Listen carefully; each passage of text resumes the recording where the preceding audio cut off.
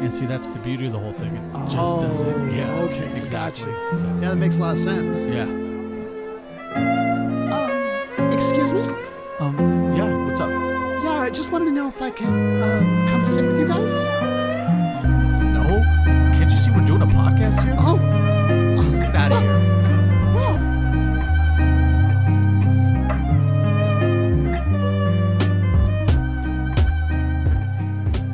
Jeez, man. Cut her a break, dude. Hey, you know what?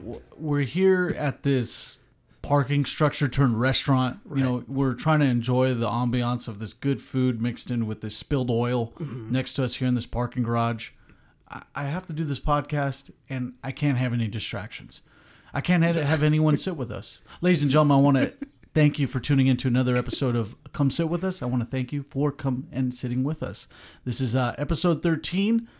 This show is completely off the cuff. We actually had to make her leave because we were saving a seat for you guys, the audience, and we couldn't, we couldn't give away your seat like that. So, we were doing it for you, the audience. Isaiah, that was the biggest save of 2020. Right. That is going to be the biggest highlight of this year. Because I was already telling Mark, you're going to get canceled like really quick. Like, I know half of his listeners are female. And so I was saying, you know what, if they're going to get upset with that first bit, but in reality, we were doing it for you guys. So yeah, the beauty about all that is that we just wanted to have a funny intro. I feel that our intro is glorious as all ever, but I wanted to spice it up a little bit, and so we did. Put in some ambiance for you guys. Put in the unusual and rare sounds of an inside restaurant that is busy and exceeding capacity past coronavirus capacity. Oh yeah, it's definitely not. That wasn't recorded recent, I'll tell you that. Have you ever enjoyed a nice meal in a parking lot garage lately? In a parking lot garage? No, I actually haven't. Have you? No, I've been doing all my restaurant orders to go. I've been trying to do just kind of in-house, cooking. If not that, then I'm picking up trying to stay healthy by going to Waba Grill or something. But yeah, I haven't really done too much ordering out like that. Yeah. I passed by that Boston's restaurant. Oh yeah. Fontana. Yeah. AKA the bar where we have knows. This. Everybody knows. Not everybody knows everybody. Yeah. It's like a little high school reunion every time we go there. Right. They have seats. Mark! It's like somebody you don't want to see. Zaya, yo, Nesquik. Hey, yo. Spit a verse. Oh, there's at least 8 stalls occupied with tables and canopies and this half-assed restaurant setup. And this is no way taken away from Boston's, but they're trying to make do with what they're given amongst the laws. Yeah, right. And so is every other restaurant, but man, it is. I can't take myself to go out. Yeah, hey, what's up, babe? You want to go to Boston's? You may get a parking stall. Definitely do not. I don't recommend taking a date to There's Boston's people waiting outside of that. There's on a Friday night or Saturday night, I see at least 4 or 5 parties waiting for a table. That may not be the outside patio area, but you may get the exclusive creme de la creme seating area in the parking stalls. Wow. I haven't seen that yet. So it's something. They're making do, like you said, with what they can. They got to still have business continue. And, unfortunately it's kind of came to this point, but I don't know. I mean, have you tried going there yet and seen your experience, or are you just kind of passing by it? I've stuck with mainly ordering out and taking the food back home. Yeah. It helps overhead with the restaurants instead of cleaning up and bussing tables and stuff. Right. So I figured I can do all that in my place. I think I'll be all right in that. Yeah. Ladies and gentlemen, thank you guys for tuning in to another great episode of Come Sit With Us. I'm Mark Flores along with my co-host Isaiah Martinez. in culmination with the intro that we had for you guys, Come Sit With Us is a podcast where we want to have generalized topics being discussed by myself and Isaiah, but with light conversation that you would have over drinks or have over a nice dinner, not next to a big oil slick in the parking stalls. I want to thank you guys for tuning in. It's always, I'm always flattered. The gutter, like you see it, like the it clown, yeah. by the gutter, you get to see Pennywise by the gutter while you're eating. You're all trying to eat a chicken sandwich, right. Trying to finish it, you're like, this is good, and all of a sudden the clown, like, hey there, we all float down here. Hey there, Marky. I used to be terrified of that clown. The 90s It special. That clown is the worst. Yeah, he's up there, and I think I saw a bit. They did Tim Curry. Yeah, Tim Curry played the clown. They had Pennywise versus the Joker or something on that. They were both like doing a rap battle or something like that. I don't know if you've seen YouTube? That. Yeah, it was on YouTube. It was pretty dumb, but it was funny. I don't know. I'm still going with the Joker as my favorite, like kind of like villainous clown. I think he's still it. You know, there's nobody like the villain, the Joker. He's gonna top it.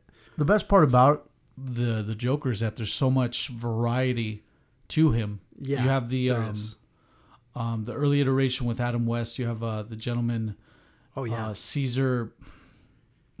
His first name's Caesar, but his main thing was that he was a famous actor and that he was so diehard about his mustache that he would have people paint over his mustache. Oh wow! I forget the gentleman's name. But there's also the guy that did the voice for the cartoon show too. He did a great Mark job. Hamill? Yeah, he did a great job doing that. Yeah. And you know, Pennywise isn't really. I guess it's not even technically really a clown. It's really supposed to be your greatest embodiment of fear. Yeah, so it's not even a clown per se. It was just happened to be that boy's fear, which is a very scary thing. I mean, so what is your fear? You remember the clown maze we went into in Universal? I mean, yeah, Killer Clowns from Outer Space. Yeah, that was very scary. I didn't even want to walk in that place, but you were braving it out, man. I'm surprised. That was your first time hanging out with doing the rounds that I do with Horror Nights. Yeah, so. I had to desensitize myself, dude, because if you think about it, like that place would freak you out. I bet. I use Horror Nights to decompress all my fears. I use that whole night to just be like, let it all out. Oh yeah, man, you let it all out, man. He only says that because I was holding him when I got scared. I was like, hold me. Yeah, dude. I think there was when we were leaving, we stopped at a Starbucks really quick on our way out of Universal Studios, and one of the people dressed up, you know, I don't know, he's like a zombie or something. He's like creeping up around the table, like trying to scare us, and I was watching him, like he's creeping up on somebody. I think somebody we were with. Yeah. And he's like creeping around their shoulder. I'm like, dang, dude, this fool is like really going in right now. Like, you're about to give this person like a heart attack or something, man. Like, they're into it. You imagine any of those clowns that get, like, how many KOs does the staff deal with because of like people getting shocked and their first reaction is to punch something? Imagine. Yeah. just a big old clown. We got another one. You know, I seen that video. There's somebody who dresses up like as a snowman, and they do a video clip, and they're like dressed up as a snowman. They're standing still, and as people are walking by, they like move the body like all like crazy, and it like scares people, right? I think there's one clip where he does that, and then this guy, like big old like arms of steel here, just clobbers that clown like a haymaker just right to the jaw. And makes the all clown, the snow melt. Yeah, the clown he flies back like in his costume. He just flies back. He just got knocked the heck out. Like gives him a Mortal Kombat uppercut. Yeah. Oh man. And it was just a crazy like haymaker. It looked like a Kimbo Slice type of like just a KO. Face. Oh, that was the funniest. But hey, it worked. He put it at the end of his video clip, so like it got, you know, some laughs, I'm sure. Help for the views. Yeah. Hopefully all those views helped with all the medical bills. Right. It's like, I got vertigo for the rest of my life, but it was all worth it. Jaw's all dislocated. Oh man. So Isaiah, we didn't do the episode last week. No. I'm still doing this research on the 4-part series that I'm going to have. Right. And I'm going through legal battles, so there's... yeah, exactly. You still have to... cross action lawsuit where you're suing them and they're suing you. So it's Yeah, like instead it's of like class action, we're it's all pointing cross at each action other. lawsuits. Yeah, you're going through various litigations that we can't really divulge into right now. Yeah, I mean, can't even make a really comment don't about know. it. Yeah, Really don't know how you're going to be doing it. right. Um, So yeah, you were doing some research on. I want to figure out the man before the assassination. Of course, you guys know I'm trying to figure out the ins and outs of this JFK You can't. assassination. There's no way. And I lightly treaded on it on the Mark and Andre show. I only went with all the various ins and outs that I knew at the time. But now what I want to do is that I want to make sure that the audience, and myself for that matter, actually figures out who a young JFK was to help paint this picture of what happened at Dealey Plaza. It's crazy because we look back in history and we all love the guy. He's beloved by our nation, right? From even I think across both aisles, even The most popular president by right. far. But at the time, in the moment, he was hated by a lot of people. Actually, so that's the crazy part about it. Is like how could people dislike a guy who's very beloved? Only served 2.5 years as president. Right. And you would think by now Trump would be sniped, but that's just not the case. I am very surprised that there wasn't anything happening when Barry was president. When Barack was president, I'm surprised there was no close brush with all that, because you ever take a campaign rally with Barack down to America's Panhandle states, it's I'm surprised. And I really don't ever want to see something like that in my lifetime. And that's something you never ever want to wish, No. But it's just I've seen the clip of Reagan when he had the assassination attempt on him from the good old boy Sirhan Sirhan. Yeah. These assassinators always have these like immortalized names like James Earl Ray, Lee Harvey Oswald, and then there's this dude called Sirhan Sirhan. Yeah, right. Believe that they just have these crazy names, So I'm doing the research on it. I'm trying to figure out the young JFK, trying to figure that out. What leads up to what happened in Dealey Plaza that day in 1963? What happened during that motorcade? The ins and outs of who actually did it. This 4-part series is going to be a testament, because I know that the 2 times that I went out to Dealey Plaza, once with the old man, and once with Jason, and when we went to Dallas, you remember that trip that we went out there. How did that work out? Like, did you? So wait, you planned a trip out there. You were going to stay there for some days, and you just happened to be able to go see this, or did you plan to go see it? So the first trip with my dad saw to a point that we went there. Okay. So even for a long time, I've always been intrigued by everything without an answer. The UFO incidents the many UFO incidents that we talk about, many conspiracies that we talk about, and the JFK assassination. I thought it was, in my history books, the history books you and I have both read, we have been led to believe that Lee Harvey Oswald was the lone gunman. Right. That is what we've been all told. It is, and we will get into the many details of this, but I want to lightly tell you guys, it is impossible for Lee Harvey Oswald to have been the lone gunman then and there. I'm going to say it's very unlikely, that he was, because, there's a lot of factors. 1, the multiple shots. 2, like the way the shot entered on JFK. Also, just the you would have to have dead on accuracy with the weapon. So there's some good legitimate reasons why most likely it wasn't just him. And then when you went there though, Mark, did you get to like how much time did you get to spend there? Did you get to spend a lot of time there? Like did you go to like where the grassy knoll was, for example, or like did they have like printed feet like the assassinator was here or anything like that? So in Dealey Plaza, they still have the building where the book depository is at. Still have it up to the 6th floor where Lee was hanging around. Is it still a book It's still well. I don't know if it's a book depository still, but Okay. I know it is kept to. It's kept to as it was back in '63.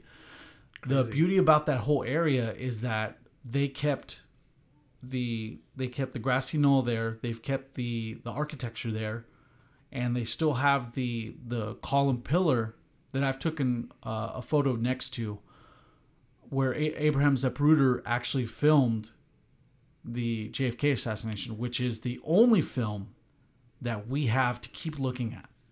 One guy thought it was wise enough, and thank the Lord for Abraham Zapruder, for the guy filming the JFK assassination, because there's nothing else. Exactly. Yeah. It is. And to the fact that he even had such a camera, I mean, that wasn't a very common device at this time. Yes. Like the technology he had available to him to use was, not common. The beauty about having my dad around is that we didn't need to go through the museum. That dude was just like, this happened there, blah blah blah. In order for this, he was laying out all the details. It was funny. He started talking about it with us, and then a crowd started coming around like while he was talking. And I was like, dude, they're gonna think you're a curator, bro. Right. Exactly. But he was laying out all the details, and there is in Dealey Plaza, down to the where the motorcade was heading down. They taped down. There's a white X painted where the first shot was. So they had that there. They have various people, peddling the facts about the assassination and stuff like that. But the first time we went there, my dad made it a point to take us before we ended up going to a couple baseball stadiums after that. But I'm still ever thankful for that. Cool, though. That whole area is frozen in time, Isaiah. Yeah, that's what's crazy. Everything That's about what's crazy. Is frozen in time. I like how how X-Men made a play off of it with Magneto. Like, in Days of Futures Past. Yeah, where he's in the Pentagon, but it's because he had something to do with the assassination because he moved the bullet or whatever. Like, how'd you think a magic bullet started moving around like that? It was all Magneto. The second time we went with Jason, a couple guys who went to Cowboy Stadium, and I suggested it. And I told Jay, I was like, hey, Dealey Plaza is just down here. Let's go back and I'll show you guys that. I didn't take him to school like my dad took me to school, but I just showed him. I was like, this is all this is there. And we just, it's always quiet there. Like there's just people learning, reading. So you took David Tejeda here? Yeah, I did. I didn't take David. I, you know what, matter of fact, I don't even care if he's listening. I didn't take him. I don't know who thought he would. This guy wore a Chargers jersey to a Dallas. They weren't even in the right conference. Okay, and this guy had the nerve to wear I don't know if the audience knows or Chargers not, but jersey. our friend David Tejeda, Not my friend. and Mark not your friend. had this like long kind of like hate-love type of relationship where David Tejeda's a very easygoing type of guy. Personality is kind of like he almost lost our flight. he's very chill, right? And so he always he's very laid back kind of guy. And he's sometimes, I don't know, sometimes there's like little things that, might go wrong in the situation. But to David Tejeda, it's like, it's okay, just continue on, But it was, I think, getting to a point where it was starting to upset Mark to a degree where it was like, Mark just now like can't stand things about David Tejeda. We almost got our flight delayed because of him, because he forgot his phone in the rental. And he thought it was like, oh, it'll be okay. And here we are on standby, not knowing if we're ever going to make it home that next day. Yeah. I felt like Macaulay Culkin. Oh, no, I felt like Tom Hanks in The Terminal. I'm all stuck at the airport. But David Tejeda is a really chill guy, though. That's what's funny. What's funny about it is that you're like upset with this guy, but he's like chill, just like, It's like hot and cold, yeah. Yeah, he didn't care that he lost his iPad at that one hotel. Like, he was like, oh, what? I lost my iPad. Oh. Yeah. He had to get it sent back to. Get it sent back to him. I forgot about that one. Yeah. Good old San Diego. So, anyways, you got to show them. That's pretty cool. Yeah. I gotta go there. You have to, man. I'd love to go there with you and just I'd go again just to go to Dallas. Yeah. I have during my trip coming up in Labor Day, I actually have a layover in Dallas, but I don't have enough time to just go from the airport there and come back. Can you imagine being there like at the moment? So happening? The beauty about that whole beforehand, about what was going on is that this is the in '63. This is the first open presidential motorcade, and the only one now. Yeah. This situation was a rare instance where JFK was in Texas. You know, who's his vice president? The former governor of Texas, Lyndon B. Johnson. They have this celebration for him. You know, he's coming down Dealey Plaza. Before he comes down the main stretch of road, there's a quick has to be a 75 to 80 degree turn where the car has to come to like a 10-mile stop. Yeah. And even that turn is like something they would never ever allow either. Yeah. Nor by a building that's as high up as the book depository. Like they would never allow such a thing. It's a lot of crazy circumstances that led to that, and or what about the image of the CIA agent like telling the guy to back up away from the car? We have two. I believe we have two people on bikes in the back. We have two people on bikes in the front. They have another vehicle in the front too. Not even counting the umbrella man. Oh yeah, that's another one. Yeah, the guy behind the fence. Yeah, with the umbrella. Like why?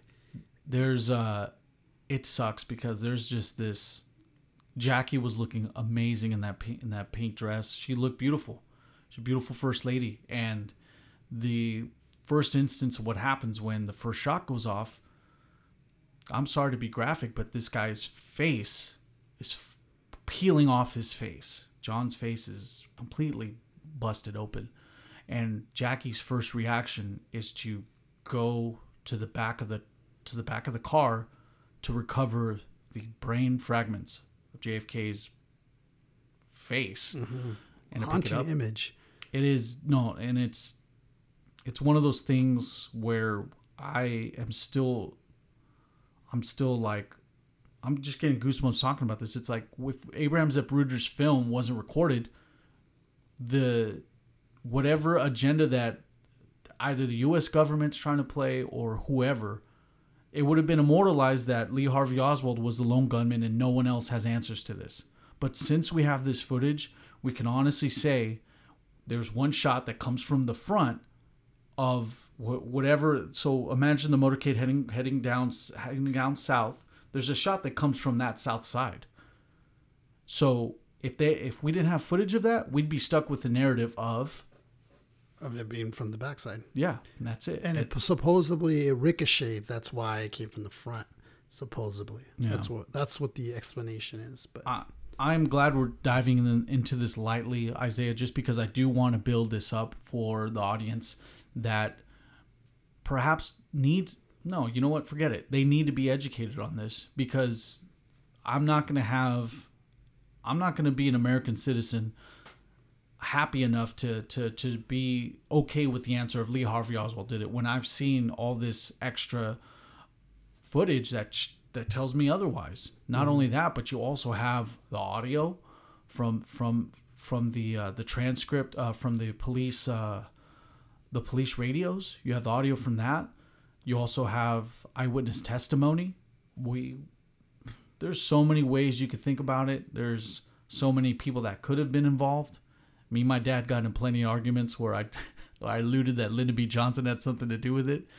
And my dad's favorite president was Lyndon B. Johnson. He got pissed. He was like, you think Lyndon B. Johnson had something to do with this? Do you remember when Mr. Hoover showed us that book where Lyndon B. Johnson, he had a book that literally said why Lyndon B. Johnson killed JFK? No, I didn't. I don't remember that. Mr. Hoover, our U.S. history teacher, has this source, and he had this source that basically vouched for this allegation that Lyndon B. Johnson had something to do with the assassination of JFK. That is insane. There's a lot of home court advantage stuff that Lyndon B. Johnson had within the state of Texas. And there's this fun fact that autopsies have to be conducted within the state of Texas. And this is the only autopsy in Texas history that wasn't conducted there. So this is some high level black tape, we have to take his body out of here and conduct the autopsy ourselves, kind of stuff. Mm-hmm. And we're going to let the president have an autopsy amongst the laws of the land of Texas for some reason. There's a lot of facts with that. But I'm excited. I'm excited to get into it. I love this part of American history because it leads up to the Apollo missions, and it leads up to a little bit into the Cold War. We're still into it a little bit. This is the era of kids. You may have to start ducking under your table because some nukes may go off. Russia's not happy. The Cubans aren't happy.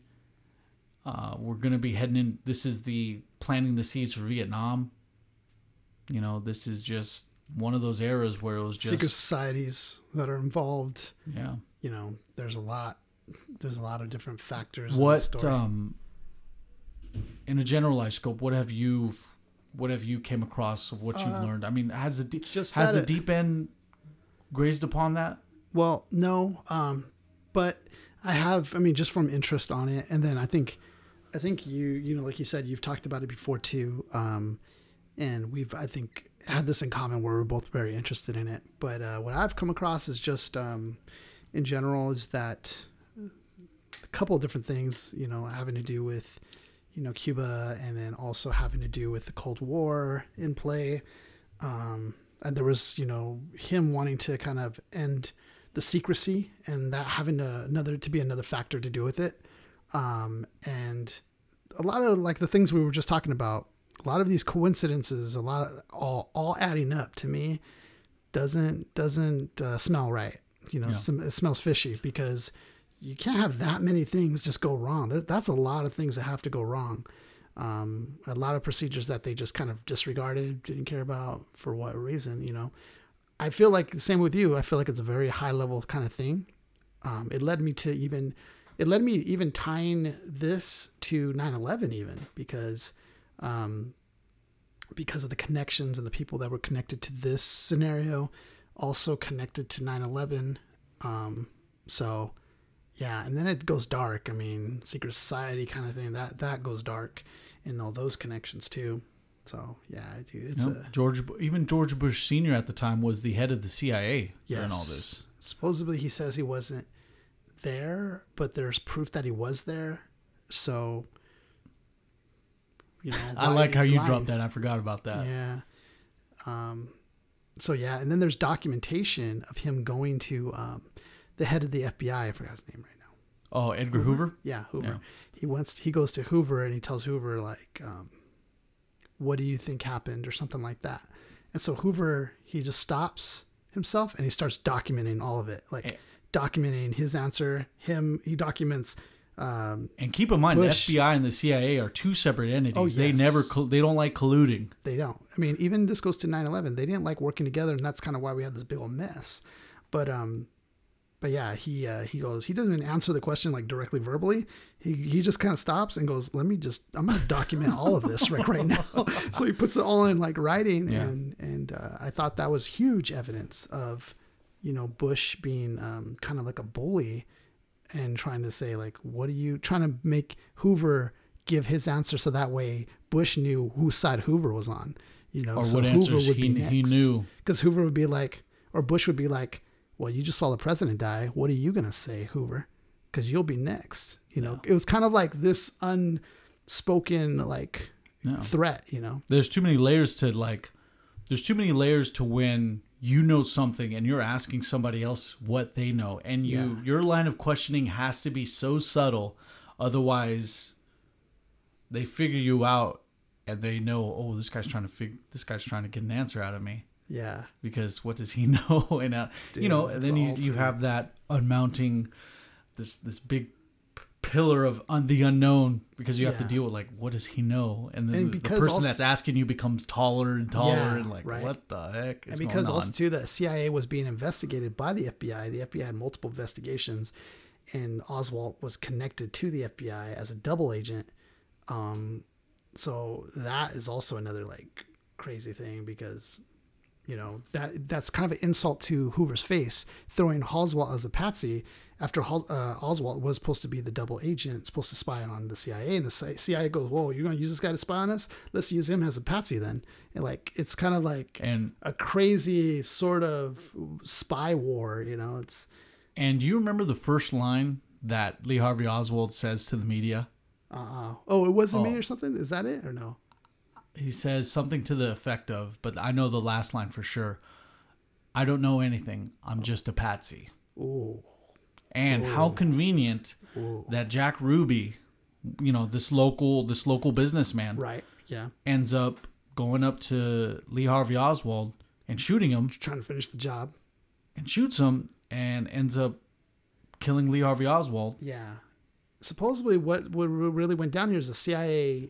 This is all hearsay. This is connecting dots that aren't proven. No. But the CIA worked with Mafia to get this hit done, you know, so the CIA could keep their hands clean, you know, putting this job on the Mafia, and the Mafia can, you know, execute, you know, without any consequence. You know what the beauty about this whole thing on Come Sit With Us is that I have no notes. Yeah. I love the fact that I have no notes. I have nothing written down. This is just you and me going off of what we know about this whole thing. But I want to let the audience know, and also, again, I want to thank you guys for sitting with us, that imagine what we're going to provide for you guys once we do all the research and once we get this whole thing figured out, because I've seen so many documentaries about this JFK thing. I have to brush up on it. There's even this one BBC documentary where the narration, it cracks me up. Well, who's to say that JFK wasn't killed from underground?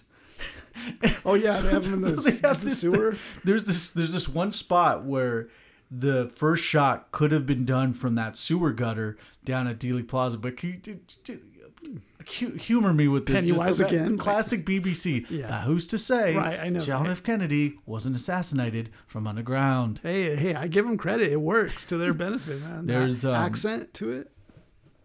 I'm excited to do it. It's going to take time. There's going to be a couple episodes of Come Sit With Us that's going to lead up to it, but I'm getting the research done on my end. I'm still reading the book that I have to read on this on early JFK, and then I'm going to go into the 9/11 Commission report size documentary about the JFK assassination, and then still do more research on that. So I'm just excited. I'm just excited to share this news. This is something that is going to make the various other episodes that we've done just. Not saying it's just going to be very, very important, because I take it very seriously when I do this kind of research, and I don't like getting things incorrect, especially when it comes to enlightening and educating. It's our duty. This kind of plays into my early junior college years, where I've strived to be a president. Oh Jesus! Damn, a president! No, you didn't hear that. I'm running for president, guys. No. Oh yeah, right. When I wanted to be a history teacher, I wanted to for a long time. I was influenced by the history teachers that president sounded better, by the way. No, definitely not. I am political mark up the people. A vote for Mark Flores is a vote for freedom. Got all the unions to working with you. Yeah. If I get the unions to back me, I'll be in. I just want to make sure I say decade as how JFK said it. Right. Decade. Right. Decade. The next decade. Decade. Yeah. I wanted to be a U.S. history teacher, European history teacher. I wanted to be a teacher, you know? Like, So you wanted to be Mr. Hoover? I wanted to be cooler than he was. So you wanted to be Mr. Yindel? Or Mr. Yindel, Mr. Fitz, Mr. Fitzsimmons. You didn't have Mr. Fitzsimmons. I didn't have Mr. Fitz. No, you didn't. Cool guy, I did. Yeah. He was a cool teacher. He was one of the very few teachers that made learning fun. Yeah. And very few of those. Yeah, very few of those. Most of them got to read a paper. Some. Yeah. They got. You know what? A lot of teachers need to watch the Dead Poets Society, and literally build off of Robin Williams and get invested into the class. If teachers thought of Robin Williams. It was his anniversary of his passing a couple days ago. It was. How about that? Oh man, I learned something about him too. I wanted to do a deep end episode on it, but I'm gonna have to wait because I got something already lined up. So, Yeah. but it's pretty Good. I look forward to listening to that. Yeah. I don't know. I think teachers these days have to think about teaching as more theater than just like, okay, class, today we're gonna class, you guys are in for a treat today. Yeah. Today we're gonna be learning about, make it exciting. I don't know. Oh yeah, I love that, dude. I love when teachers are like that. I mean, it makes learning fun. It allows you to engage better and just keeps your attention. I can name I can name on one hand how many like teachers were like that during my. Oh really? Wow, you're good, dude. I can't think. I know Very I've had few. some, It's but- just to symbolize very few. yeah. We didn't have that many. Yeah. It's I think, big, Mr. big Doty was testament to the definitely one of Rialto them. Unified School District there. For me, Mr. Doty was one of them. Yeah, Doty was I could extremely actually cool. talk about what we were talking about, what we were learning. We went through Revelations, Macbeth, that I can actually remember. Other teachers, it's kind of harder. Like, I don't really remember out of Mr. Hoover's what we really Yeah, I covered. just remember the fun Yeah, things. because that was That's like about when it. we were messing around. That was the class where we were just like, cracking wisecrack. I remember he gave us a cheat sheet to use for the final. Remember that? I think he gave us like a. Did he? Oh, I don't know. Oh, you know what? No, it wasn't. Yeah, because I remember I think he allowed us to use the book, maybe? I don't remember, dude. I think he gave us one cheat sheet, but what I ended up doing was that I recorded myself, like, reading off the answers of the various things that he was going to go over. I recorded it and put it on my iPod. Damn. And just listened to it when I was doing the test. Dude, I was gonna say, imagine nowadays how easy it must be to like really cheat. because They're there's- up on that. Yeah, dude, they got some tips now. I want to segue over to this the event I did these last 2 Saturdays. As many of you guys know, I am the co-owner of El Notorious Pin on Instagram, but the official business called The Notorious Pin. We specialize in enamel pins and apparel and vintage sports pins as well. We recently had the event over in Santa Ana called the Patches and Pin Expo, and the Patches and Pins Expo went off without a hitch. We had it safe, sanitized, and controlled. And man, Damn. people came out in droves within capacity. We have 2-hour time slots where a certain amount of people can come in and check all the stuff and then head out. Not where usually in Santa Ana we have over 5,000 people coming at any given time, and it is just insanity. Yeah, I can like we're imagine. talking the permits. Everything's permitted and closed off. There's just road closed signs. Like they are just it's popping during that time. But this was more controlled. I am also thankful that I was indoors in air conditioning with air conditioning. I was just gonna ask you that, dude. How did you take the heat? 'Cause I it's am a hot super weekend, dude. thankful that I was able to get a spot indoors because I can't. These last couple days were just brutal, like insane. Like Yeah. I saw outside, I saw 2 polar bears fighting over ice cold Coke. Right? It's hot out there. Those polar bears are always so cute in the wintertime fighting over a And Coke. they're all cuddly, just Yeah. rolling around. Yeah, but now you get my ice cold Coke out here in Rialto, man, it's a different story. Dude, picture a bear that could like swim really well. Like, Yeah, polar That's bears are crazy. majestic, and they make ices. right. Yeah. And they make it's just their crap. All we do with the icy machines is we just take the urine of the polar bear, just dye it to.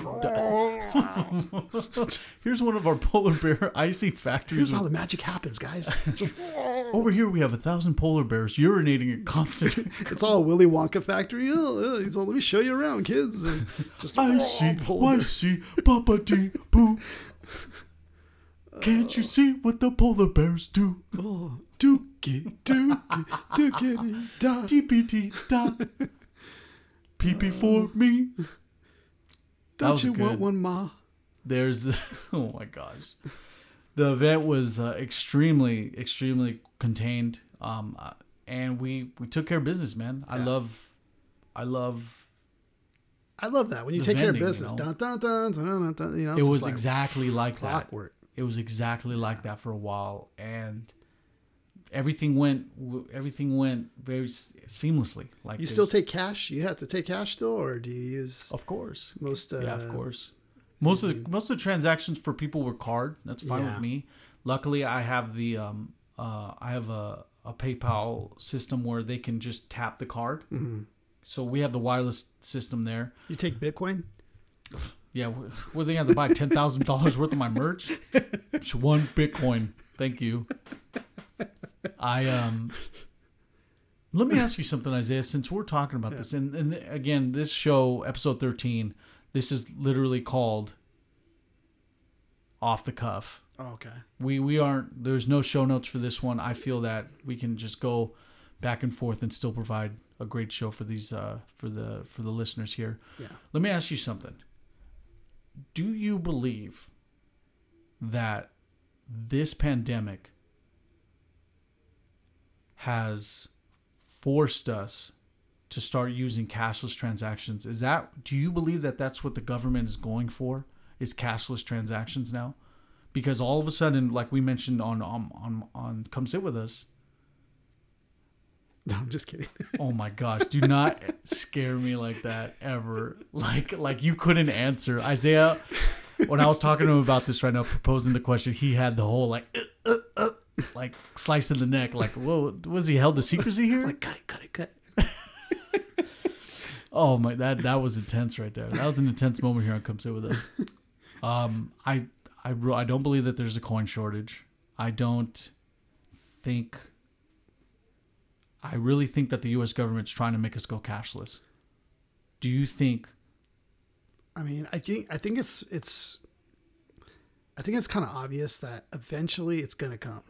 Eventually, whether it's 10 years from now, 60 years, 100 years, whatever, it got to go that way because it just makes sense. Like right now, it makes sense just the same way as virtual reality did a long time ago. But now we have the technology that makes it a lot more better. Yeah.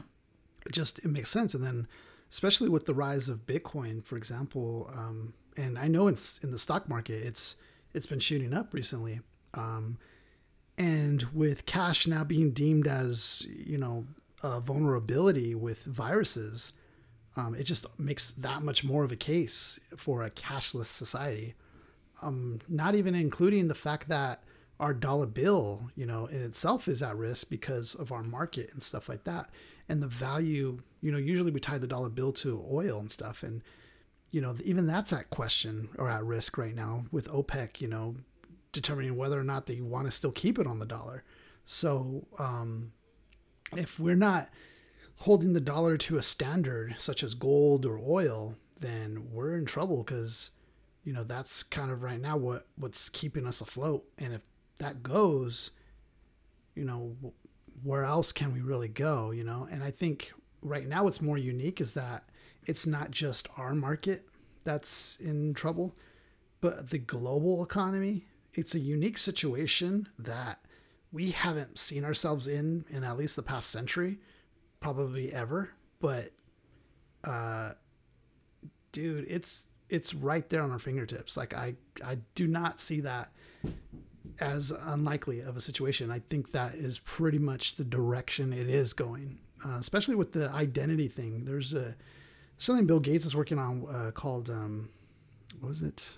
Something identity, where it's like a digital identity marker of who you are or something like that. That's in the works. The real ID thing. Yeah,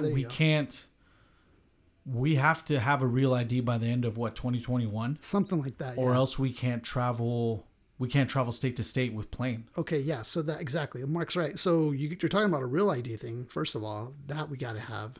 Now, what Bill Gates is working on is like an actual digital identifier of who you are. And it's going to really reshape everything. Yeah, because then everyone's going to need smartphones or whatever totem that they. Because right now the problem is, you have people that are poor or don't have documentation, so it's kind of hard to identify these kind of people. That's why we have problems at the border, because we can't identify people, blah, blah, blah. So that's obviously a problem that people like Bill Gates is trying to solve. So once you solve that problem, we now have set the platform for, makes sense for us to do digital currency. Why don't we just do digital currency? I mean, that on top of it, you have different religions that predict this kind of thing, that the end of the world will eventually be a one world type of system that, you can't buy or sell without this thing. In the Bible terms, it's called the mark of the beast. In, I don't know, other religions, it's probably something else. But in that sense, it's some sort of prediction that ultimately it's going to come into fruition. So I don't know how to feel about it though. Like, should we feel concerned about that? I don't know. Yeah. That's saying that they could what, like turn you off at any moment or something. I don't know. Well, I'm not turned on about it. I'll tell you that. This whole situation's turning me off about my money being quantified by a system that I have no control over. Like if hard cash is something I have control over. Yeah, definitely. But the digital currency that I have in my various apps and all that, I have little control to that. But I have it backed by the, encryption, by the FDIC, up to what the FDIC insures your money up to like $100,000. Mm-hmm. And if you store it in banks and all that. Have you tried pulling out any cash out of bank lately? They do, the bank that I do business with, they still let me withdraw cash. Which bank do you use? I use Chase. Chase, okay. Yeah. Because my brother and my mom were saying that they were trying to pull out cash, I think from Bank of America, and they weren't able to pull out cash. Yeah. We can give you a digital chip. All the money. So like also a Bank of America gift card? They had to go to the supermarket to actually get cash back. That's the way they got cash. They couldn't pull out cash at Bank of America. Yeah. I'm thinking... I mean, that's either they're out of money or this whole thing worries me, man. Like I think this pandemic and whatever, call me the conspiracy theories, call me whatever, but with the survival rate that we have, in culmination with the restrictions that we've been implemented, mm-hmm.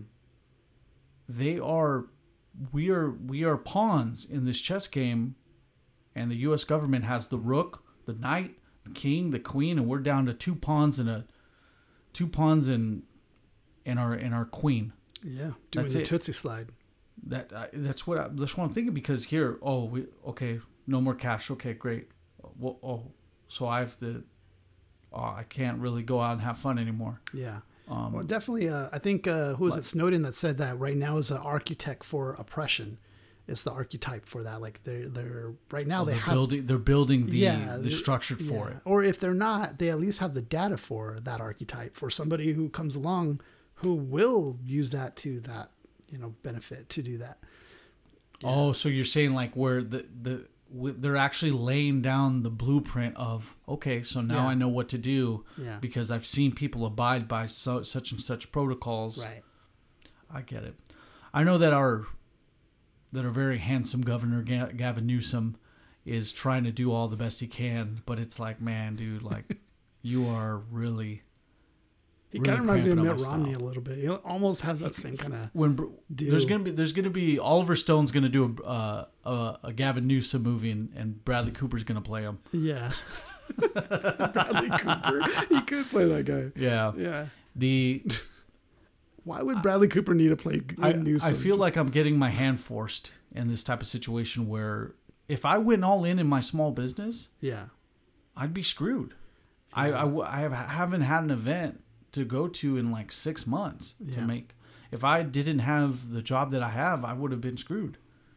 Like this type of situation isn't beneficial for small businesses, for the various businesses that still can't open, gyms, nail salons, if they can't work outside, big chain restaurants, like we mentioned before, big chain restaurants, big chain franchises of any sort are able to thrive because they can make adjustments, take a loss in one quarter, and still make more money because guess who is able to accept more customers right now just by volume of people within capacity? Yeah. It's these big chains and franchises. Yeah. And then, look who's thriving right now. Amazon's thriving because of who's getting Tesla. all the packages delivered. How is Tesla thriving? Tesla's thriving though. Oh yeah, they're up. I believe from the last time I checked, they're up 700 per share they're thinking about splitting that stock. This became Market Watch. Market Watch with Isaiah Mark Flores. They're thinking about splitting the stock up. Yeah. So it's thriving. Facebook, social media networks. Yeah, all of that. thriving. They're making way more money than they have now because everyone is at home, on their phones, on the internet, buying stuff from the internet because hey, I don't want to go outside. Charmin's thriving. Charmin, Puffs, Clorox. Out of all people, that'd be Johnson and Johnson. Yeah, just like we're making it rain right now. There's I feel like our hands being forced in this, and I feel that that the lower to middle class has been caught in a situation where it's like, okay, well, I guess we have to have Amazon Prime because all these packages I'm having shipped, Right. it's not beneficial for me to pay for shipping all this. And the thing that sucks too is that we're getting hit from all angles. Like, not only is it the market or our economy, but also in the fact that we're going through a lot of this like tension, this political tension, this racial tension, where there's some certain groups or factions of groups that are within these cities that want to redo America, kind of, or a lot of people our age group feel like America has failed, the American experiment has failed, and thus want to like redo it. So there's also the threat of just the unraveling, basically, of our civil society itself, which is another aspect to all of this. Just kind of adds to already, we got the looming election, we have the pandemic, there's already all these different stressors, to it, but we also have that just to add to the mix. I still can't believe we're in the middle of all this, where it is being frowned upon, where I can't do various things. Like if I'm on social media doing what I do, there's this inkling feeling that I get that I might get shunned by people. Oh yeah, you're doing this event here? Oh like, yeah. Oh well, we're doing it by the protocol. I feel like Karens. Dude, or what? when I did this, when I did my event, I felt no guilt because I was like, okay, we're sanitizing after every transaction. We're offering sanitizer to every customer. I'm doing the tapping on you don't even give me your card. You have the plexiglass. Like I have, yes, and I do have the plexiglass between the booth. Oh, you really do? I actually have the four boards first pushed to the front. Yeah. And then I have the plastic visor over the booth where I'm doing most of the transactions. So I'm more than ways away from all the customers. The only time I would get close would just be like looking to see what specific product that they wanted, what specific pin that they wanted. That's it. So going back to this event, it's like having the in-person experience. I was just like getting into the motion of doing these events. I was just like, I was doing these rookie mistakes. I was like, okay, what do I need to bring? I haven't done this in 6 months. Oh my gosh, I don't know what to do. Yeah, rusty. But I felt out of place at a certain point. And I was just like, no, like I have to have this normalcy again, and I'm not going to be held to the crutch of like, oh, you might get got because of COVID-19. It's like, well, look, based on the odds of me getting it, based on the odds of all this, I have better odds getting into a car accident. I do that every day when I drive, so I'm able to take that mentality and just be like, you know what, have my arms stretched out. Bring it on. Because I have to do what I must. I'm already an essential employee still working. I'm already working amongst other coworkers within the same building. So what more? Like, what more can I do? Well, I think they probably reach out to you because they care about you. I mean, that's obvious. But I think that their intention is probably well when they do say something to you. But at the same time, I know it's kind of like annoying too at the same time, because it's like, man, like worry about yourself like for a second here. I understand what's going on. I know there's a pandemic, obviously. And at the same time, you already are doing what you need to do for those precautions. So, kudos for you doing that. but yeah, I mean, at the same time too, though, it's like you understand, why they have this kind of hysteria a little bit, because it's been pumped into our minds, over this last almost this whole year, since March, about 4 months away spread. to 2021. Yeah, so yeah, I mean, what are you gonna do, man? You have to just continue taking the precautions you take, Yeah, and I ain't taking no L's. How about that? Okay, you sound like my cousin Carlos now. I want you to listen to my problems, Isaiah, and everyone sitting with us. Yeah. I wanted to have another segment, something lighthearted amongst all that, but yeah, going back to what we had initially, the Patches and Pin Expo went really well. I want to encourage you guys to check out, if you guys like pins and apparel, check us out on Instagram at elnotoriouspin or thenotoriouspin.com. Feel free to check that out and see if you guys find something you like. Isaiah, I wanted to make sure that people knew about your podcast too, because you do a podcast called The Deep End. Yeah, thank you, Mark. So I'm working right now on another Deep End episode. What we do is we would talk about some things that are going on in today's world, and we try to take a deeper dive into that and try to uncover some things that maybe we might not know that are new to us. But you can check it out on thedeependpod.com. There has all of our various platforms, or if you want to follow me on social media, those links are there. Check that out. And you can search The Deep End anywhere that you can find. Come sit with us. Excellent. Sounds good. I wanted to talk about the movies that you and I both enjoy. Now, I enjoy the occasional movie here and there. We've watched a couple movies here and there as well. You've slept through the Green Lantern. I think it was 2011's Green Lantern. You remember that? That movie was bad. Yeah, it was so bad.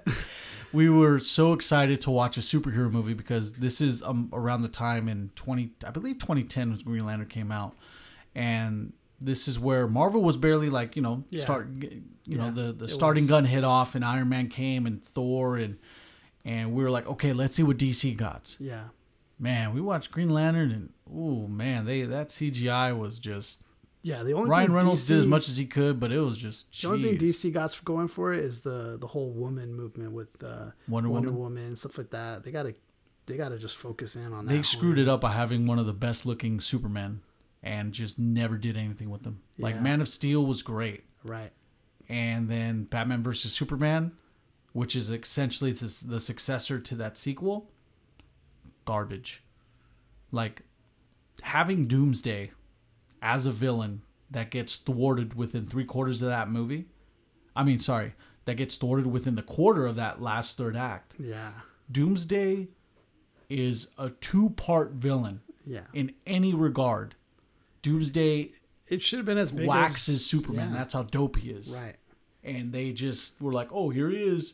Doomsday's actually Zod with stuck enough with enough kryptonite to just like become a super beast. That's ridiculous. Made by Lex Luthor, right? I think Lex Luthor made Doomsday, right? Yeah. Get out of here, man. Doomsday. If you guys read the DC comic about Doomsday, it leads up to the death of Superman. Could have been 2 parts. They screwed it up. I'm through talking about it. So Green Lantern. So we're about halfway into this movie and I'm watching it and I'm like, man, I gotta stick through this. I gotta muscle through this movie. And all of a sudden I just hear, and Isaiah's just slumped over, like just. I think he ended up taking like a couple of the armrests out and just laid out, just slept through the movie. I had no shame in my game. Oh man. my gosh! Like, and the lines. How much money movie, do we pay for that too? We paid some money for that, but I was just like. No, they had some like cheesy lines in it too, because I guess Hal Jordan goes up to the Grand Tribunal and he's all like, the Grand Tribunal's never been questioned in 1,000 years. Well, I'm asking it now. Get out of here! Like, Green Lantern was whack. But going back to it, we've seen a bunch of good movies in person. We've seen movies in our time that are just. I am thankful we are watching incredible cinema done by incredible directors. You know, Danny Villeneuve with Arrival, Blade Runner 2049. We have Still haven't seen Blade Runner, by the way, so I gotta still see the old one or the new one. Both. Oh man, yeah, you gotta get that slack out of your Mac. Yeah. It's really good. You'll like it. You'll like watch the director's cut of Blade Runner. Is there not a lot of because I think I started watching the beginning of it, but there wasn't too much talking, right? There's not a lot of talking in the beginning. In the original Blade Runner. Yeah. Okay. Well, the original Blade Runner, I saw the ending, so I know the ending. Right. But I never watched it all the way through. Okay. So in the original Blade Runner, there's Ridley Scott has 3 different cuts. There's the director's cut, the definitive cut, and then the theatrical cut. Was it Zelda? I know, right? There's all these timelines. There's in the original theatrical version, they have Harrison Ford narrating as if he's like, because he's an he's the one that's supposed to be taking care of these replicants that go astray.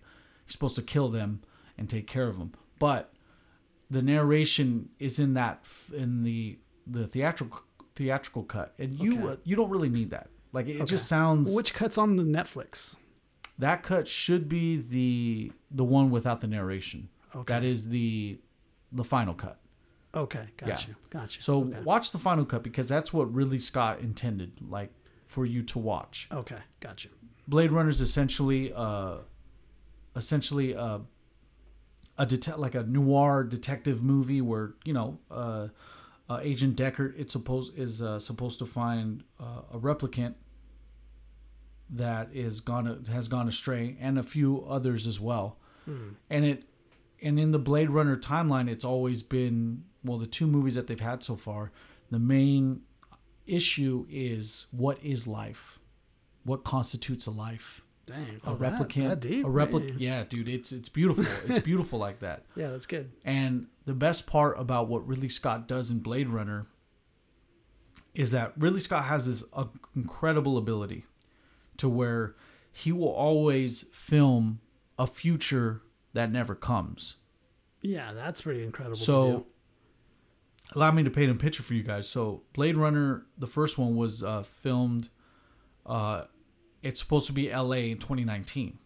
Well, obviously, this Blade Runner isn't. It's not 2019 in Blade Runner world right now, but he gives you this future that no matter when you see it, whether it's today in 2020 or whether it is in 2020, 2040, it's going to be a future that never comes. So it's always going to be futuristic. He did the same thing with Alien, 1979's Alien, where he films the interior part of the ship and the and certain parts of an exterior of the ship, but it's like, man, we don't have any type of technology like that. Yeah. And he filmed that in 79. Yeah, that's crazy. So Ridley Scott has this beautiful ability to just give you a future that never comes. Because if you watch a movie that is done in the future, wouldn't you not want it to be still futuristic no matter when you see it? Like, you don't want it to be that dated where it's like, we've been had that. I mean, how does it work with Back to the Future? Because Back to the Future takes us in the future, although its future doesn't really seem too futuristic. It's still futuristic. Yeah, no? You have the hovering cars, you have the hoverboards and stuff like that. That's good stuff. Yeah. So now, the Robert hoverboard, I Zemeckis like how definitely did it. We tried to do that. We tried to create our own version of a hoverboard. I love that. It was, I guess we caught up to it with the TV thing, with the streaming and stuff like that. And the FaceTiming. Yeah, there's a lot of stuff, that actually came and went with the future of 2015 that they did in Back to the Future. The airmags were there. They were ahead of the game too, where they had like a crushed pallet of laser discs. Yeah. So those did go by the wayside. They're smart on that. They didn't have the pizza rehydrator. Remember, you put the little cylinder of pizza and it comes out a full pie. That's stupid. The fax machine. They had a fax machine where it says "you're fired," where Marty's dad gets fired. Because where old Marty gets fired by Mr. Tanaka. So via FaceTime. So there's a lot of good takeaways from that. Yeah. But still, Robert Zemeckis did give you a future that will never come. Mm-hmm. Or the 3D movie thing too. Oh yeah, Jaws 19. Yeah. They Jaws 19. they definitely did that. So if you ever watch a movie that has bad futuristic, You know what? That's something though. I'm gonna predict.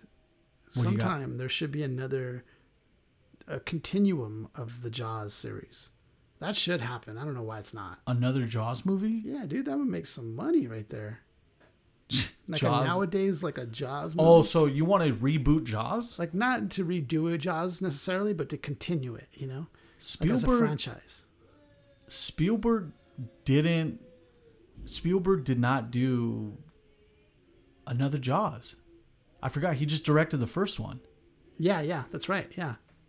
I literally Sorry, guys. just want We have like a whole studio here. Like yeah, in the who's background. is this in here? They're singing "Happy Birthday." I can't even control that, but yeah, Whose birthday is it? I have no idea, dude. No way. Yeah, I have no idea. I'm gonna leave the studio and I'm gonna pass through her birthday right now. basically. Oh wow. Anyway, Yeah. so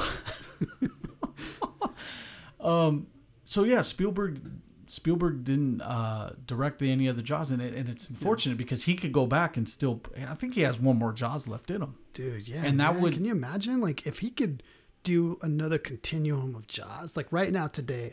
Well, right now it kind of sucks with the pandemic, but I'm saying like, knowing how we are as a fan base, like just because we know the name, Yeah. that's already a seller right there, and that deserves to be a franchise, dude. I think Jaws deserves to continue on. Yeah.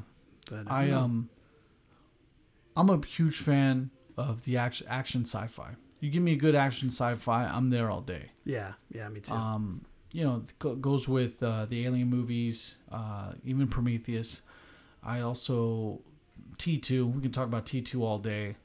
There's just stuff like that where action and sci-fi, like, oh man, that is like a marriage Yeah. made in heaven. Because I you have like nerdy tech, Yeah. plus you have just See, I'm close to yours, but except I like drama sci-fi. So I like the tenseness drama and like just a surreal twist to it that almost could be real. like Contact. Yeah, sort of Contact like was that. good. I like that kind of stuff. Yeah. But Deep I mean, Impact. but then again, you have Star Wars. Like I'm a fan of Star Wars, so I like action, sci-fi stuff too, or or the newer Star Treks. Like that's another. Yeah, the one new I'm Star a fan Treks are amazing. Yeah. So I'm kind of almost in the same boat. I've been watching a lot of the classics though. Like I've been going on my phone and putting in like what's the top like absolute 100 top best movies of all time, like hands down. Yeah, I saw that you ended up watching Citizen Kane. Yeah, Is dude. it good? Is it that good? Bro, we have to watch that together, bro. And I guarantee you that is etched in my head now and I cannot get that movie. I understand why it is like up there as far as the top echelon of movies. Yeah. I definitely get it. Yeah, just from not only the story but the filmography of it, like it's a masterpiece for sure. Wow. Yeah, and it was done by somebody who was young, like he was in his early 20s, and it was his so-called masterpiece that he. Who's offered that? up. Was that Cecil B. DeMille that made it?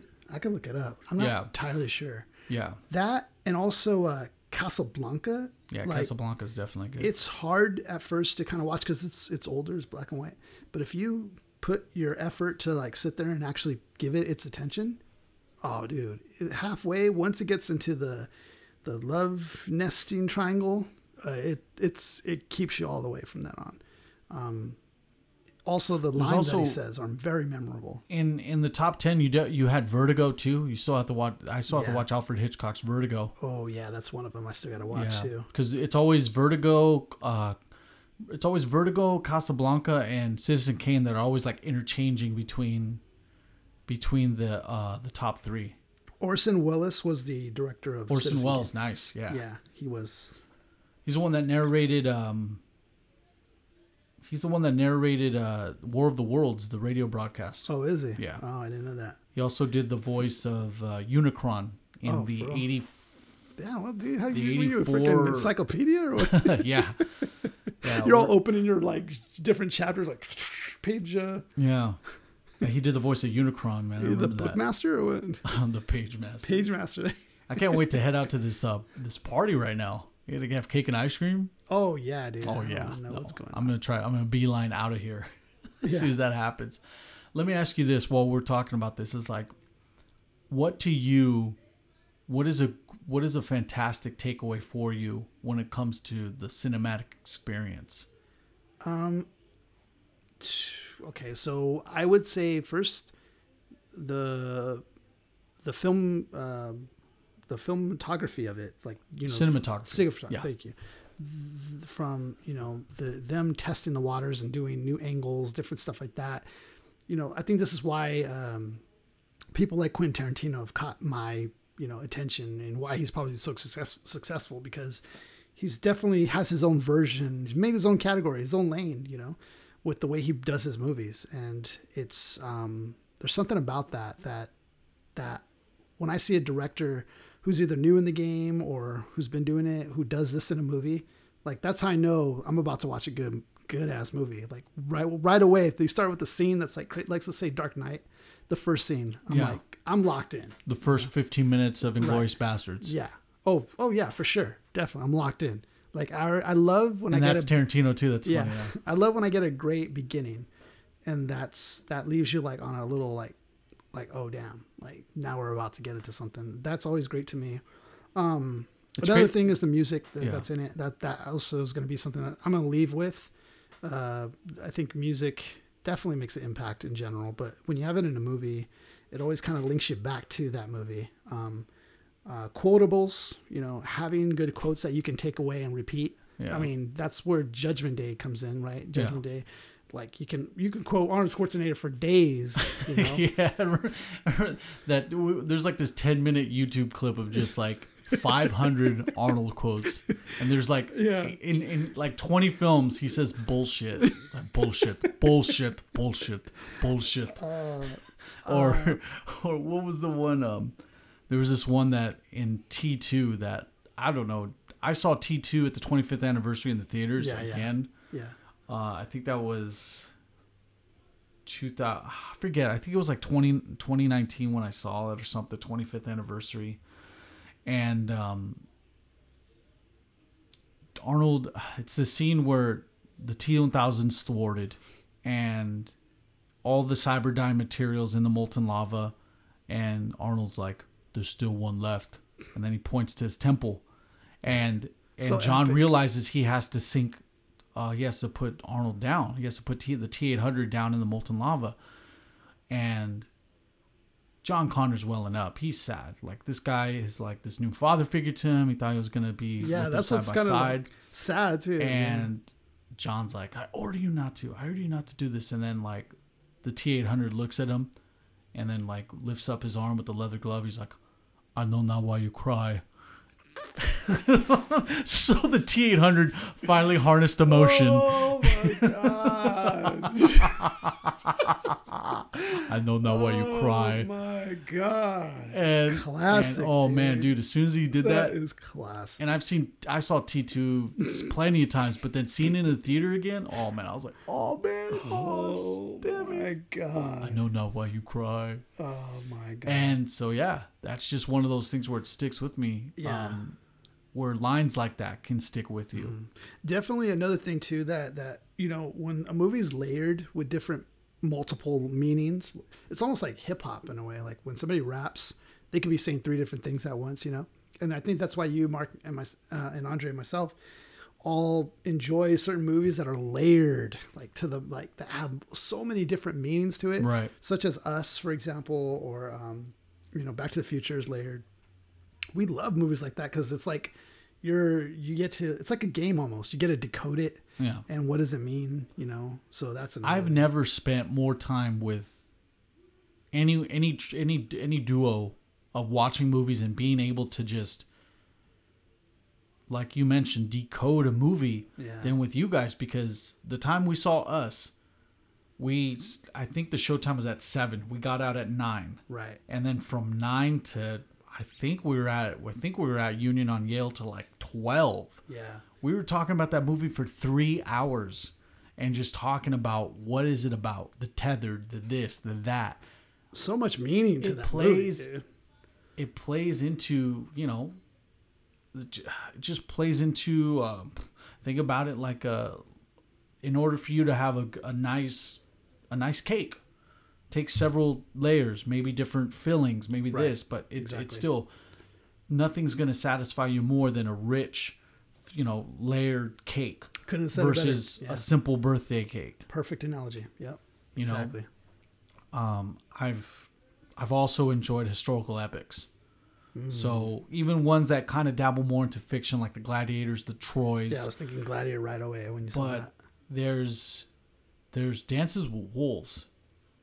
I think is like one of the best. I haven't films seen that one ever. actually. Dude. I remember watching that. Man, my dad probably watched Dances with Wolves as many times as he's watched Ace Ventura, and I've watched Ace Ventura a lot. Yeah, I watched that a lot too. Oh my gosh! So, but Dances with Wolves, it is just Yeah. almost true to form of a true story Damn. of what happens when this army officer ends up alienating himself to the army and just leaves with Native Americans Wow. and just learns the culture and just ends up becoming this guy called Dances with Wolves. He's just that dude. That's his name. And yeah, man, Kevin Costner killed it with that one. Oh yeah. That's when Kevin Costner don't play. He had the back to back with that and Robin Hood. Oh damn. He almost had a good one with Waterworld, but Waterworld was trash. Almost. Yeah. Waterworld is a great. It's visually pleasing to the eye. Us, humans ourselves, we're not used to seeing just water all day. And here we are being transplanted into a world where the ice caps have melted. Yeah. And there's just little utopias of just hunks of metal and housing within it. And The setup was great for the storyline. Oh, yeah. The setup is awesome. Like, but it's what was just it missing? What was it missing? You feel like? Waterworld to me would have been way better. I know a lot about it though. So it's like there's a lot of drama between Kevin Costner ended up kind of directing it. Oh, okay. Because the director was just at a point where it's like, okay, you want to do this film? Like, you tell us what you want. Kevin Costner was that high and mighty that he was just. It was basically putting himself over the whole movie. So I'm thinking there's a different storyline that could have been done with that, where he didn't have to have gills behind his ears. I mean, he didn't have to be this one like super aquatic person. He could have just been a normal person, but because essentially to me, like, Waterworld didn't need this one great white hope. Waterworld was just, it's about the environment around you. Yeah, I see what you're saying. It doesn't require this like omnipotent hero that has this special ability versus everyone else. It would have gave it some sort of realism too, I think, if like it didn't have that. And when it Right. did, as soon as it brought that out, you're right. It was kind of like, okay, but because he's the only one, and then Yeah. he is. They try to force you to sympathize with him because everyone is against people with gills. yeah, Like, unless yeah, it was shut up, going you into fish like boy. an Aquaman type of movie or something, maybe, but Right. it wasn't It'd be going a great that way. premise. To having gills behind the ears would be a great premise for something of like Yeah. like Aquaman. Yeah, like a superhero movie or something. But But with this, you don't have that. yeah, I personally think Waterworld could have been a great film because it just looked stunning, looked incredible. I've never seen that blue of water before in my life. mm-hmm. So yeah, to me, it's just there's a few things that could have been taken away. It could have been Mad Max on water. Could have. Exactly, and that's where it was headed. It's just something that we're never used to as humans because we're used to doing all our deeds on land. Yeah. To have it done on water, we rule the seas finally. Yeah. Right. Like without being pirates and ships. Yeah. That would have been it. With me, the movie experience, human emotion. There's nothing better than just sympathizing with the protagonist the whole movie. There's going to be multiple scenes where I get welled up and I'm like, man, no matter how many times I see this, I'm going to like shed a tear. Like you saw The Notebook. Oh, I know, like the many times I've seen No, The I'm just Notebook, A League of Their Own, Schindler's List. Oh man. So Oscar dude. Schindler is basically giving himself a self-assessment of what he could have sold off to buy more people, and he's like, I could have saved more. And Such a good movie. he starts saying that, It's in black and white the whole time. Dude, I had no idea what's his name was the main guy in that. Liam Neeson. Yeah, I had no idea. I was like, Liam Neeson is in this? I was like, yeah. Damn, dude. Yes. He looks the same too. Yeah, he does. He with the Spielberg kills it with this one. Spielberg just, I love the fact that this historical piece was done so accurately, but at the consequence of being at one of the darkest times that humans have ever been in, you know, with the Holocaust. But I feel that everybody needs to see Schindler's List because we need to visualize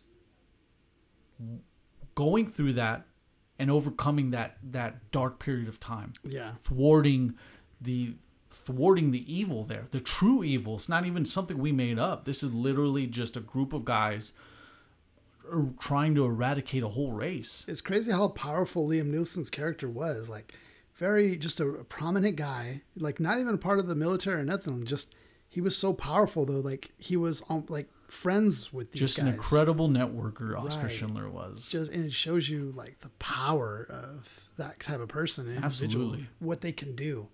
And him unknowingly helps the Jews unknowingly until the end. He realizes it and says, just one more. Like I could have got one more.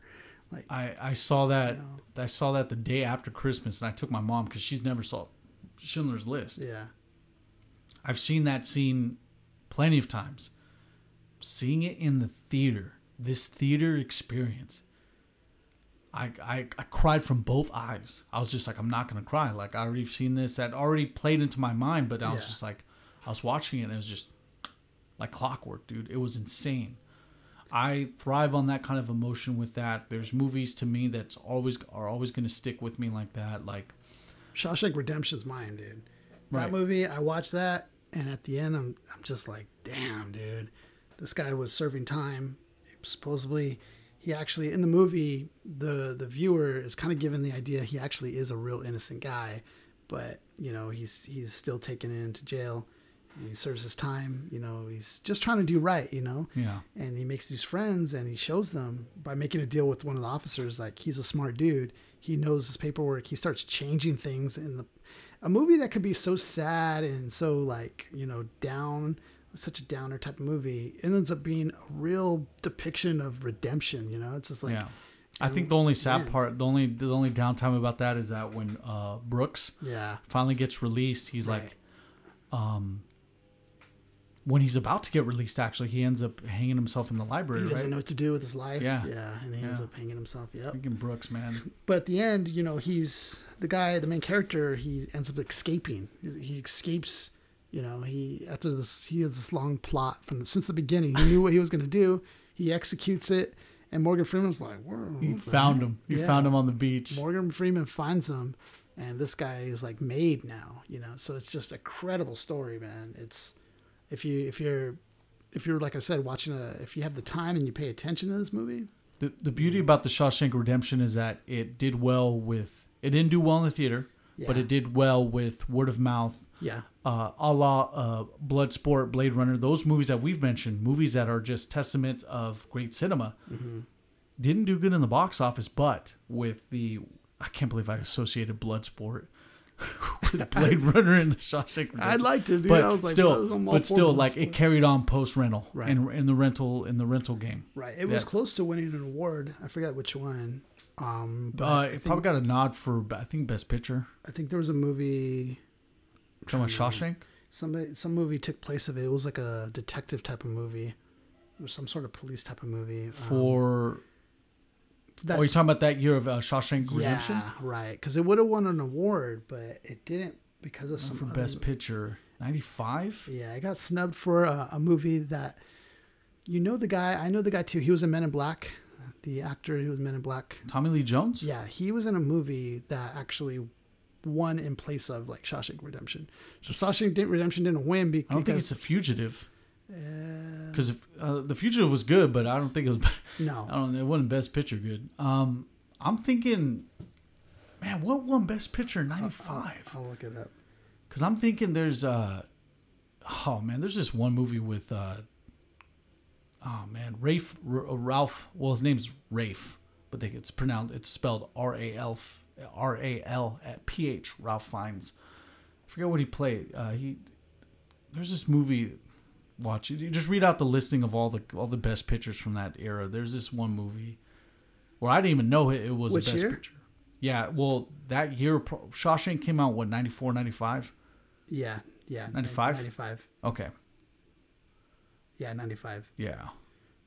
I don't even know that movie, dude. I just know Tommy Lee Jones was in it. Tommy Lee Jones was in a movie that won Best Picture, 1995. Yeah, in 1995. I'm lost on that one. Yeah. There's a few good ones out there, though. Definitely a few good ones.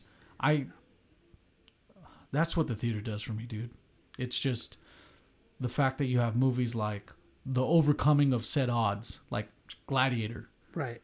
Gladiator's like the craziest setup, so well written. Ridley Scott again just does it. Then you had the resurrection of good, realistic superhero movies. The early 2010s. It was The Fugitive, dude. The Fugitive won Best Picture? Yeah. And not a Best Picture. It won... It was The Fugitive this whole time. Yeah, it really was. Yeah. Academy Award. Had to be cinematography. Yeah. Was it? I'm thinking best supporting actor Tommy Lee Jones Yeah. instead of best supporting actor Morgan Freeman. Yeah. There you go. Okay. That's what it was. It wasn't the movie. It was actually on the actor. Yeah, But otherwise, Morgan Freeman would have won it for that movie, you know. yeah. But He was a good Tommy Lee supporting got actor. it for Tommy Lee Jones, Fugitive. that character in The Fugitive is so crazy. Like, it was so impactful Yeah. that character ended up playing someone else. Oh, No, really? that character ended up being in another movie. Oh, what? Yeah, that's totally different from The Fugitive. Yeah, that's pretty crazy. It's like the same officer, Yeah. but played by Tommy Lee Yeah, Jones. I think it was deserving because I think Tommy Lee Jones. I didn't watch the movie, but I saw clips of it. To me, it looked like he did a damn good job in just a few clips. Yeah, he's all like, I want you to check out every outhouse, hen house, blah, blah, blah. Like, dude, he was like one of those, he was like The Rock in Fast Five where he's all like, I want to check every tank being bought in a 50-mile radius. Yeah. This and that. It's what reminds me of that movie. What's that wartime movie? Apocalypse Now. Oh, yeah. That one sergeant in one of the beginning scenes. He's like, I love the smell of napalm in the Oh, morning. yeah. It's like yeah. that guy. Yeah. Oh, man. Yeah. Remember Harrison Yeah. Ford's like 3-minute role in that movie in Apocalypse Now? Yeah. He was just there, just giving a dossier briefing, and then he leaves. Yeah, I know. That's funny. That's it. That's right. I saw Harrison Ford and I'm like, what the heck is this fool doing in here? Just in a small little Yeah, scene. he literally just comes in with a folder and a cup of coffee, talks about the Right. dossier, and then after that next scene, you never see it again. Yeah, you never see that guy again. He's just questioning his character or something. Yeah. That's funny. Yeah, man. That's the beauty about the cinema. You know, man. I didn't even know that guy who says that line. I love the smell of napalm in the morning. I didn't even know that was the guy from Godfather. You know, the concierge or whatever. Oh, I forgot his name. Robert Duvall. There you go. I didn't even know that was that guy. I was like, dang, this is this young fool. Like, Robert Duvall, killed man. that role. He was Killed good. that role. He almost didn't get that role either, too, but he killed it.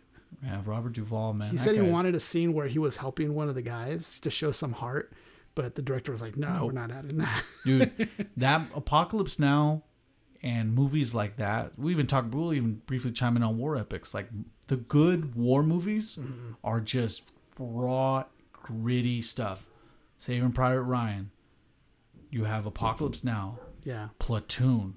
I haven't seen that one. Oh, man. I kept wanting to watch it, but I kept getting cut off on the streaming service. I watched it on the way back home after my father's services, and I was just like, yep, this looks like Vietnam to me. Like, it is the perfect depiction of the Vietnam War. Going into a place where no Americans been before, Right. Seeing the rainforest, the humidity, Right. We weren't going to win that war. Nope. We ain't going to win that one. And we had to leave with our tails behind And we our don't legs. deserve to win that one either. We didn't deserve to win that. It is beautiful how you depict that, because it's not the American success movie. Yeah. Apocalypse Now isn't.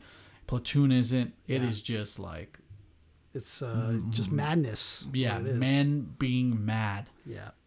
you give it a sec to watch Platoon. I was stuck on my phone from start to finish. It was just like, I think they stopped for food and I just kept watching. Just how like it was just it's good stuff. You're just glued to the screen after that. William Dafoe's in it. Charlie Sheen. And we mentioned, I'm going to switch Berenger. gears. We did mention Robin Williams, characters like that. This fool, did some amazing movies in his career, in his long career. Oh, yeah, absolutely. Dude, on all walks of life, he's done so many movies, dude. I'm going to say just his work even on The Genie on Aladdin was just incredible. Like nobody's going to, Will Smith did a good try and that's the best anybody's going to, I think, do. But nobody is Robin Williams, man. Mm-mm. Nobody. When Robin Williams is on, that fool was on. Yeah. No one's ever going to have quick sidebars like he can. No.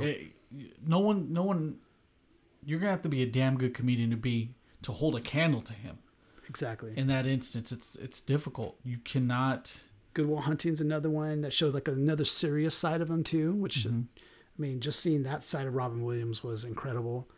And he's done, a lot of like family-friendly movies. He did a Christopher Nolan joint with him and Al Pacino where they're like in Alaska, and the main idea is that because there's so much, there's no nighttime. Yeah.